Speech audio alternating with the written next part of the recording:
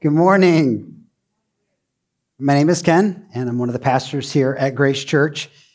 And my wife asked me if I was nervous. I'm like, you get a little nervous when you're standing in front of a group of people. I said, but not anything unusual. I said, why? She's like, well, this is the first time you're speaking since the announcement. I was like, well, I am nervous now.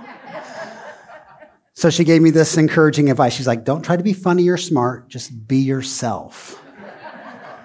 So I guess myself is not funny or smart. So this is going to be myself today. We're in a series called Like a Good Neighbor. And if I were to ask you, do you consider yourself a good neighbor? Most of us would say yes. I thought I was a good neighbor. Like I'm not a bad person. Now I know that's me telling you I'm not a bad person, but I don't think that I'm a bad person. I think I'm kind and generous and loving. I'm biased about that. But when we do like stories in the Bible, I don't know if you're this way, but I do this. Sometimes I'll put myself in the story and I'll pick a character. I'm more like this character than the other characters. Now, I don't ever say that I'm Jesus, okay? Walking on the water, yeah, I do that. I walk on water, and the wine thing, I could do that at parties. No, I'm never Jesus, but I'll try to pick a character that I sort of identify with. Like the first week, we talked about the Good Samaritan.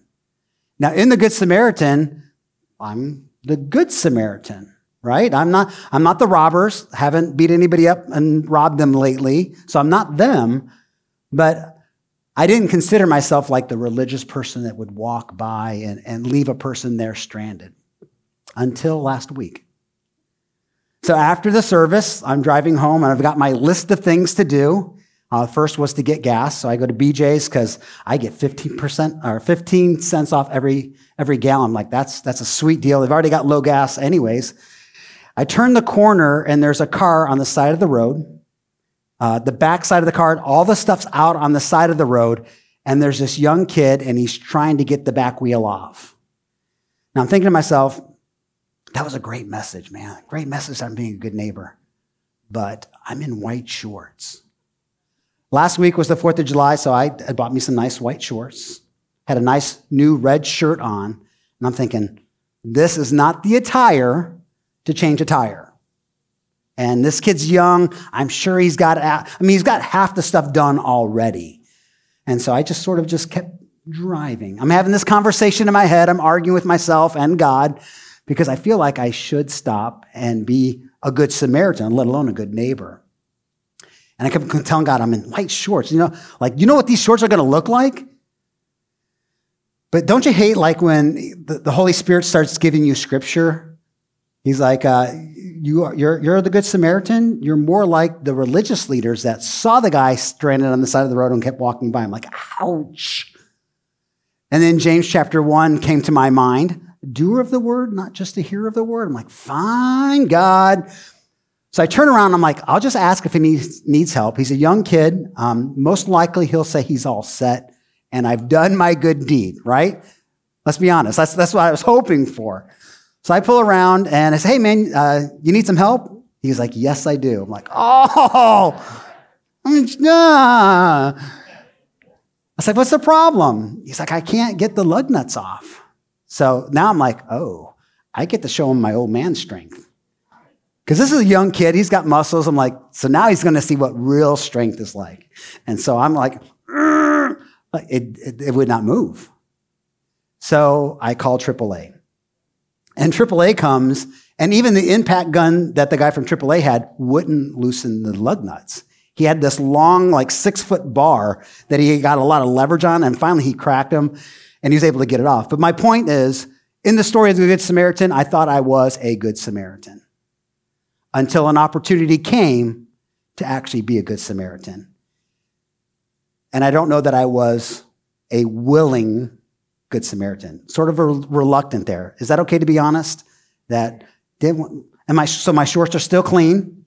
Someone asked after the first service, what were your shorts? They're still clean. I tried, but I try not to get dirty as well. But a lot of times we will hear a good message or hear a good story. We put ourselves in the Bible like as a character, but when reality comes, we're not like that in real life. And so we're talking about a good neighbor. And if you want his business card, his name's Julio. He's putting himself through college and he cleans homes. So I took his business card, going to hit him up, see what I helped him out, so maybe he'll give me a discount. That's what I'm hoping for, right? It's like, hey man, I helped you on the side of the road. Can you give me a discount? But if you want his information, his young kid trying to put himself through college, you can come see me. But so today, as we're talking about being a good neighbor, we're talking about hospitality.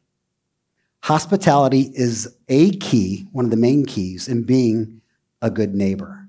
So when you think about hospitality, what comes to mind? For many of us, it's like the hotel industry, like they're known for being hospitable, bringing their guest in. A restaurant. There are other industries that they make their living on being hospitable. But a good definition that I looked up of hospitality is this. It's just being friendly and generous, whether it's through food or drink or other amenities, to visitors, guests, and strangers. It's just simply being kind to visitors, guests, or strangers. There's a Greek word. The Greek word hospitality is mentioned 4 times in the Bible. Only 4 times is the word actual hospitality mentioned in the Bible, but the concept is all throughout the Bible. But it's phileo ex nihilo. 2 compound words. Phileo, you might know, it's brotherly love. You have Philadelphia that comes from that. It's brotherly love. And the ex nihilo, which I hope I'm pronouncing correct, is to love strangers. So hospitality is the love of strangers, the love of guests. So I said that the word hospitality is mentioned in the Bible, but the concept is all through the Bible. Being generous, being welcoming, being gracious. Jesus actually said it's a distinguishing mark of those who say they follow me. He says this in Matthew chapter 25. Then the king said to those on his right, "Come to you who are blessed by my Father. Inherit the kingdom prepared for you from the creation of the world. For I was hungry and you fed me. I was thirsty and you gave me drink. I was a stranger and you invited me into your home." That's the hospitality. "I was naked and you clothed me. I was sick and you cared for me. I was in prison and you visited me." And they're going like, when did we do that for you, Jesus? I don't know that you've ever been like on the side of the road sick. When did we do that for you? And then verse number 40, he says, "When you did it to the least of these, you've done it to me." So Jesus is saying one of the marks of those who follow me should be hospitality. Hospitality is actually one of the qualifications for someone who wants to be in leadership at church, whether that's a deacon, pastor, or people in service. In Titus chapter 1, verse 8. Now, Titus gives a whole list of qualifications for an elder or a pastor. I'm just going to start right in the middle where it talks about hospitality. In verse number 8, it says this, "Rather, he must enjoy having guests at his home." Now, it doesn't say hospitality, but a pastor, a leader, should be someone who welcomes guests, strangers, visitors into their home. That's usually not a qualification that you see a pastor being disqualified for. Usually it's a moral failure or some kind of teaching error. And they're like, this guy doesn't need to be on the stage anymore. They never check, does this guy really like people? Does he like people coming into his house? But it's one of the qualifications of someone who is leading a church, an example. It is an example you see in the early church. In Acts chapter 2, the Bible says that they met from house to house, enjoying food together, and even the Lord's Supper. That was hospitality. That was one of the marks of the early church. And hospitality is one of the first ministries of the church. Before they had Grace Kids, before they had the parking lot and all these other ministries, hospitality was one of the very first ministries. Acts chapter 6, verses 2 and 3. These are the 12 apostles that are meeting. They're talking. It says, "So the 12 called a meeting of all the believers, and they said, 'We apostles should spend our time teaching the word, not running a food program. And so, brothers, select 7 men who are well respected and full of the spirit of wisdom, and give them this responsibility, this ministry, this opportunity to show hospitality to these widows.'" And so what I want to do today is I want to share with you 3 reasons why hospitality is so important for us in being a good neighbor. And here's the first reason. First reason why hospitality is so important to being a good neighbor is because hospitality reflects the character of God to our neighbors. Hospitality reflects the character of God to our neighbors. God is a very hospitable God. Now, I don't know what your experience has been with church or people who say they follow Jesus. I know there are people that say, I've been to a church and it didn't feel very welcoming. I went into a church and they're supposed to be loving and accepting, and I didn't feel that way. And that might be your experience. But I want you to know that's not the heart of God. God's heart has always been to welcome and love people. In Genesis chapter 12, very early on in the Bible, we see this. God is going to call to Abraham to bless the nations through him. Look at verse number 1. It says this in Genesis chapter 12. The Lord said to Abram, leave your native country, your relatives, your father's family, and go to a land that I'm going to show you. I will make you a great nation. I'm going to bless you and make you famous, and you will bless others. He says, I'm going to bless those who bless you. I'll curse those who curse you. All the families of the earth, all nations, tribes, all people groups are going to be blessed through you, because I'm going to bless you. The purpose that God blessed Abraham was to draw all nations to himself into a relationship. That's God's generosity. And God is still using people today to reflect his generosity to others. God invites them into a covenant relationship, which is the strongest type of bond in relationships. He tells Abraham, I'm going to give you a home. Now, he left his father's home, and God says, I'm going to give you a home. And eventually it's fulfilled where they're given the promised land. He gives them his presence through the tabernacle and through the temples. And physically and spiritually, he fed the children of Israel food. So everything they needed, everything that encompasses hospitality and generosity, God is modeling for them so that they can be that for other people. I mean, there's no other act that encompasses hospitality like a meal, like sitting around and breaking bread. You see this all through the scriptures. Abraham provides a meal for strangers that come to him to tell him, your wife is going to have a child. The first thing he does is he's like, let's sit and eat. David welcomes Mephibosheth, who's King Saul's grandson, his enemy, the guy that tried to kill him, into his palace and to eat at his table. That's not something that you would do. You do it for family, but you wouldn't do it for anybody else that's not family. But David's reflecting the heart of God. The prophet Elijah provides a meal for the army who's trying to kill him. Now, I don't know that I'd do that for someone trying to kill me, unless it delays them trying to murder me. Then maybe I'll do that. It's like, okay, maybe I can talk them out of it, sweet talk them, maybe give them something they're like, oh, this guy's a good guy, let's not kill him. Then I would give them a meal. But to feed somebody that's actively trying to hurt you, that's not the first thing that I would think of. And built into the law that God gave to the nation of Israel, is how they were to live their lives, was if you were a farmer, you would not harvest the corners of your crop. You would leave them. And anything that fell, you would leave. You wouldn't pick it up, you would leave. The Bible says, for strangers and wanderers through your country. Again, God's saying, these people may not know who I am, but I want them to know that there is a God that through his people loves them. And you're going to do that in a very tangible way. You're going to allow them to take your crops from your fields. The invitation to a table and a meal is a powerful picture in the Old Testament, but its greatest fulfillment is in the New Testament through Jesus Christ. Jesus, the Son of God, also models hospitality. Someone once said that in the 3 years that Jesus ministered to people, he was either going to a meal, at a meal, or leaving a meal. And maybe that's why Christians like food so much. I don't know. We're just trying to be like Jesus, right? But think about it. As you read the Matthew, Mark, Luke, and John, the accounts of the Gospels, Jesus is always at tables. He's always around meals. He's always around people. Think of his very first miracle. Do you guys know what his very first miracle was?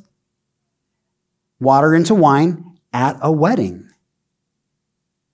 He invites himself over to Zacchaeus' house. Now, that's being very intentional about being a good neighbor, right? Like, I'm coming to your house. I don't think that we should do that. Provide me a meal, I'm coming to your house. But I think the point that we can learn from that is that he was intentional about drawing relationships. Jesus used banquets, and he used meals, and he used food as an illustration for spiritual application. He talked about a banquet. Because one day, Revelation chapter 19 talks about all those who put their faith and trust in Jesus will have a banquet at the Lamb. And so tables and communion and fellowship and generosity is part of God's plan. And Jesus embodied hospitality. So much so that the religious leaders, they sort of like didn't like him for that. Like that was a negative that they thought was a negative towards his ministry. In Luke chapter 7, Jesus is talking to them because they're comparing him to some other people. And Jesus said this, the Son of Man, on the other hand, giving the contrast, feasts and drinks, you say, so he's a glutton and a drunk because he eats with tax collectors and sinners. Because I'm comfortable around people that you won't talk to, you're calling me these things. But here's the thing that I think Jesus is wanting us to learn. As you look at Luke, in the first couple of chapters of Luke, he does some pretty miraculous things. In chapter 4, he heals Simon's mother-in-law. She was sick, and he heals her. Chapter 5, he heals a paralyzed man. Chapter 6, he heals a man that is disformed with his hand. Chapter 7, before this story, he raises a widow's son. All these things are supernatural. And if we're to be like Jesus, you're like, well, I've never raised anybody from the dead. I've never healed anybody. I've prayed for healing. But these are supernatural things, and everybody wants like the supernatural. But then Jesus goes to this meal with people.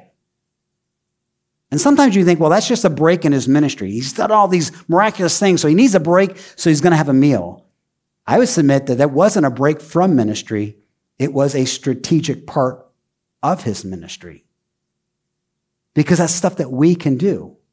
Like I said, I haven't walked on water, haven't turned water into wine, but I can eat. Like that's something I'm good at. Had a lot of practice at it. And you don't have to have this spiritual gift to be able to be generous or even hospitable. It took as much spiritual intention to heal someone as it did to dine with someone. And so Jesus is giving us in a real tangible way, ways that we can minister and demonstrate the character of God. But here's the real danger. The real danger that we must guard against is that the longer you follow Jesus, the less likely you are to hang out with people who are far from Jesus. And when you think about it, a lot of times when you don't know Jesus, I mean, all your friends are people that don't know Jesus. And the danger can be is as you walk with Jesus, the longer you walk with Jesus, that circle of friends gets smaller and smaller and smaller. And so the chance of you being generous or hospitable to people who are far from God, we've got to guard against that. And that's what Jesus was teaching us when he ate with people who were far from God. Showing hospitality to our neighbor reveals God's loving character. Here's the second reason why hospitality is so important. It reminds us that we were once strangers. When we show hospitality to others, it reminds us that we were at one point outside the family of God. Now I have a picture that I'm going to show you on the screen as an illustration. So if you play soccer, you might know who this person is. Anybody know who this person is? What's his name? Do you know his name? Yeah, I put him on the spot. I hate when people do that to me. I'm sorry. It's Sadio Mane. Sadio Mane. Okay, and the reason I show you this picture is he's a phenomenal football player, soccer player. Makes over $10 million a year. Look what's in his hand. It's a cracked iPhone. And this is how his story sort of made national news, and that's how I heard about it, is people were wondering, why is this guy who makes millions and millions of dollars every single year, why is he walking around with a cracked iPhone? It's not like he can't afford a new iPhone. And so they interviewed him and they asked him why. And this is his quote. He said, "Why would I want 10 Ferraris?" And I'm thinking, why not? If you can afford it, which he could. He says, "Why would I want 20 diamond watches or 2 jets?" He says, "I prefer to help my people back home build schools, hospitals, and feeding centers." Every month, he gives 75 American dollars to everybody in his region, in his hometown. Now, there's a guy that remembers what it's like to grow up poor. He remembers. And I think sometimes we forget. Once we get inside something, we forget what it's like to be outside. You remember what it's like to be the new kid at school? And you walk into the cafeteria for the very first time? That is the scariest place, your first day of school, because you're like, I don't want to sit at the wrong table, because they'll ask you to move and you'll forever be known as the kid who sat at the wrong table. Or you're going to sit at the wrong table and now be known as the kid that associates with, you know what I'm saying? You remember what it was like when you were the new person at work? Like, who do I talk to? Who can I share things with? When you were the new family in your neighborhood or in your apartment complex, do you remember what that was like? Do you remember what it was like when you came to church the very first time? Like you walked in the doors, whether it was Grace Church or another church, and you're wondering, are these people normal?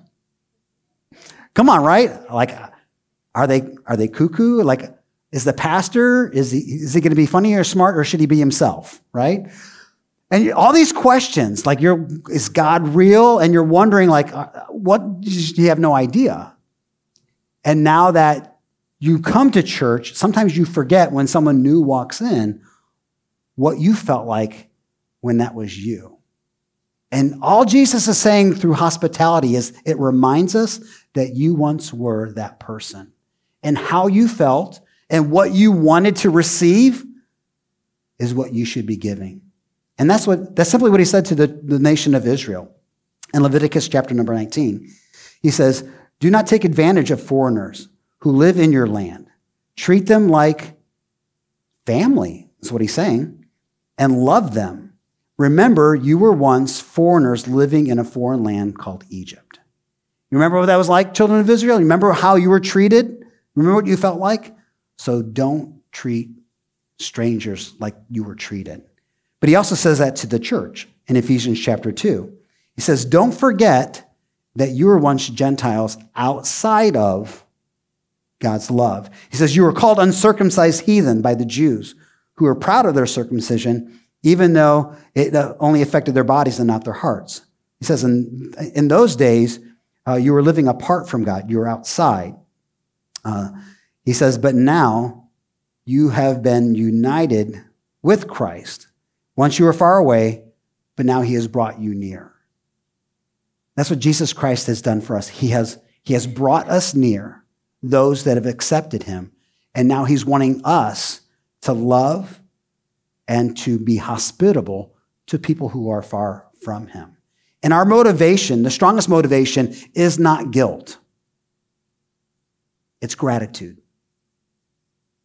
I don't have to stop and help this person. I actually get to stop and help this person. Because you know what? In the road of life, I've been broken down. I've had hardships.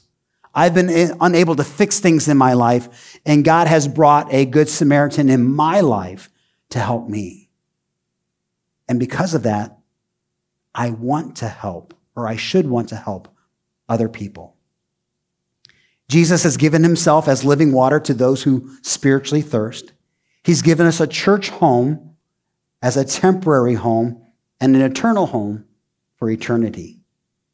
He has welcomed us into his family when we are far from him, and he's given us a new identity. This is radical generosity that God has given to us. And that's something that we should demonstrate. And 1 Peter says, without grumbling or complaining. We have been graciously loved and received by God, so gratitude, not guilt, should be our strongest motivation for receiving and loving strangers. The third reason why hospitality is so important is because it creates a natural context for sharing our story, how Christ has welcomed us to our neighbors. The purpose of God blessing Abraham wasn't just to make him wealthy and rich and happy. It was so that he would be a blessing to other nations.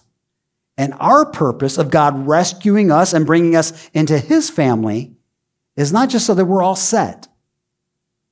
It's so that we can be hospitable and loving and generous to others. Hospitality is gladly given to strangers. That was the definition of hospitality. But biblical hospitality goes a little bit step further. It's not just inviting somebody into your house. Biblical hospitality is in inviting a stranger, a guest, into your heart, into your life. It's just a little bit more than just, hey, here's a meal. God bless you. No, I'm going to be hospitable and I'm going to invite you into my space for the purpose of loving you and taking care of you. Hospitality opens ourselves up to others. It encompasses the deepest sense of welcoming, accepting, and loving others. And we as an individual should model that and live that, and we as a church should model and live that. To help you do that, there's an acronym that we got from a friend of ours. He's a pastor in Chicago. He shares this with his church, and it's called BLESS. And it's going to be on the screen. You can write it down, but it's the word bless. So it starts with B, and the B stands for begin with prayer. He couldn't say pray because you don't spell bless with a P. So begin with prayer. And that's important because I think many of us, we can be hesitant to stop and help somebody on the side of the road or invite that neighbor that's next door to us to our house. So we can be hesitant. But Romans chapter 12 tells us to look for opportunities to be a blessing. And so begin with prayer. He shares this story, and there is a book, and we'll share a link with you in a minute, but there's a book, and in the book, I believe he shares this story where he presents this to his church, and a guy in his life group comes back and says, I got this crazy story because I've been praying and asking God to show me an individual that I can bless. He goes, I was at the mall, and this is in Chicago. He's at the mall. And he goes, I'm walking through the mall, and there's this guy that's sitting all by himself around this fountain. And I felt like the Holy Spirit said to me, go talk to him and tell him that God loves him. Now, guys, is that weird for you to go up to another guy? I mean, that would be weird for me. Like going up to another guy going, hey, God loves you. And I'm a pastor. That would still be hard for me to do. And so the guy goes, no, I'm not doing that. And so he walks by, he doesn't do it. Does his shopping, comes back by, and the guy's still sitting there. And again, he has this Holy Spirit going, go talk to him and tell him God loves him. And I think like 2 or 3 times the guy goes, I'm just not doing that. That's weird. I don't want to be that weird religious person that makes people uncomfortable. Like no one likes that person, and I don't want to be that person. So finally he gives in. He's like, okay, I'm going to go talk to the guy. And it's going to be awkward. It's going to be uncomfortable, but I'm just going to tell him that God loves him. So he walks up to the guy. He says, I'm not a weirdo. I'm not crazy. I don't hear voices. But I feel like God wants me to tell you that he loves you. And the guy's like, that's amazing. You're like the 4th person that's come up to me today to tell me that. And that, to me, that's really amazing that 4 other people said yes to what God was saying in their life. And I don't know what God was doing in that guy's life, but he had 4 opportunities to say yes to Jesus. And I think that's awesome. But that doesn't happen if you're not praying for God to help you to see the reality of the people who need help around you. So be praying for that. The L stands for listen. When you're having people over, listen. We all know that person that likes to talk about themselves a lot. And they're only listening to you so that they can interject their story. They one-up you, you know what I'm talking about? And when you're talking, they're not listening. They're waiting for you to take a breath so that they can jump in and start talking about themselves more. Don't do that. Be the person that sits there and listens to the person share their story. Because around a table, people are more vulnerable.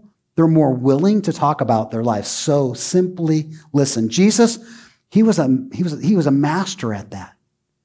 And people would pour out like their deepest, darkest secrets to Jesus. I'm not saying they're going to do that with you, but like Jesus was so welcoming. They felt so loved by him. They were willing to talk about even the most broken parts of themselves. So listen. The E stands for eat. It's simple. If you can have a meal, it doesn't have to be like a 7-course, it could be just coffee. It could be just a cookout. It doesn't have to be this big meal, but eating, many life groups have some kind of snacks. There's something about eating that puts people at ease to have conversation. So don't gloss over this. Don't be like Martha, who misses the heart of Jesus because she's doing all this other stuff. Be present even in the meal. The S stands for serve. Once you've listened to a person, you've heard their story, you're going to know how best to help them. My wife's really good at this. We have neighbors that live underneath us, Samantha and Jason, and they've had conversations. They're talking, and somehow she heard that they were going out of town. They must have been talking about it, and she's like, "We'll watch your cat. We'll go feed your cat." And I know it's something that's hard to ask somebody. We haven't lived there very long, maybe a year and a half, to ask someone to come into your house and feed your cat. Now, we asked them to do that for us, and our cat's just of the devil. So she's afraid of our cat. She likes us, but she's afraid of our cat. But because she heard they were going out of town, she knew they had a need. She offers, I'll come down and I'll feed your cat. When you hear people's stories, you know how to best serve them. Jesus did this all the time. And then the last letter in bless is S, and that is to share your story. Once you've had a meal with them, once you've learned all about them, once they know that you genuinely care about them, then share what God has done in your life. It's not the first thing you do. You don't jump out of the gate. When I play golf, a lot of times I'll go out by myself, and I don't jump out of the gate. It's like, "Hey, you're playing with the pastor today, so watch your language." I don't want to play with this guy anymore, right? Eventually, at some point during the round, "Hey, what do you do?" "I'm a minister." And they're like, they're thinking back of all the things they said. I'm like, don't worry about it. Don't worry about it. I've got kids. They say worse. No, just kidding. I'm like, no. But I don't lead with that because I don't want people to be uncomfortable. But at some point, once you've had a relationship with somebody, it gives you the ability, the credibility to be able to say, "This is what God did in my life." And it's not weird at that point. To lead with it is weird, but to wait until it's natural, it's not weird at all. It's actually very powerful. That's what Jesus did. There's an ebook. There's going to be a link. I guess there's a number you can text if you want the book. It's by Dave Ferguson. And not only does he give you the words, but he gives you stories and ways that you can make it a part of your life. But the story, there's a diagram. And I know I went out of order, sorry. But there's a diagram. If you don't know how to share your story, if you've never done that before, take a picture of this diagram. This diagram is a tool that I use to help me share the gospel with someone who's far from Jesus. It shows that before Jesus, you're on this side. You're separated from God. There is this gap. And you can ask them, how do you think you get from this side to this side? And many people say, well, just being good, going to church. They'll have their idea of how you get from one side to the other. But then you can share with them from the Bible what the Bible actually says a person has to do from going from death to spiritual life, from being out of fellowship with God to being in fellowship with God. And it's something you can do on a napkin and give to them and say, think about that. Read those verses and see what it says to you. So we do have this link. If you want to get the little ebook that'll help you maybe be more intentional about being a better neighbor, I encourage it. It's a short read, and it's really, really good. I'm going to ask you to bow your heads with me.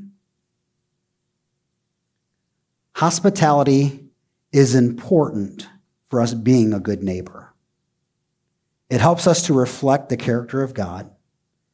It reminds us that we once were outside the family of God and what that felt like. So we know what people who find themselves in that position, what it feels like. And hopefully it makes us more sympathetic and patient and kind to them. But it also gives us a natural platform to be able to share with them what Jesus Christ has done in our life. And maybe you're here today and you feel like you're disconnected from God or that he's not hospitable to you. And maybe it's because you've had a bad experience or whatever. I want you to know this, that's not God's heart towards you. He actually has done everything necessary for you to be in a right relationship with him. But like any invitation, it has to be accepted. So if that's you today, I'm simply going to ask you, say yes to Jesus. Say yes to his invitation to be a part of his family. What does that look like? It looks like not trusting in yourself and in your goodness to be right with God, but trusting in Jesus' goodness, his sacrifice on the cross to pay for our debt that we owe, and simply asking him, I want that. God, I'm grateful that you are a hospitable and loving and caring God, and you've modeled that throughout the scriptures in different ways and through different people. And you've also showed us people in the Bible that didn't do it well. God, we want to be people who love people well, our neighbors, people that might be stranded on the side of the road, whatever the case might be.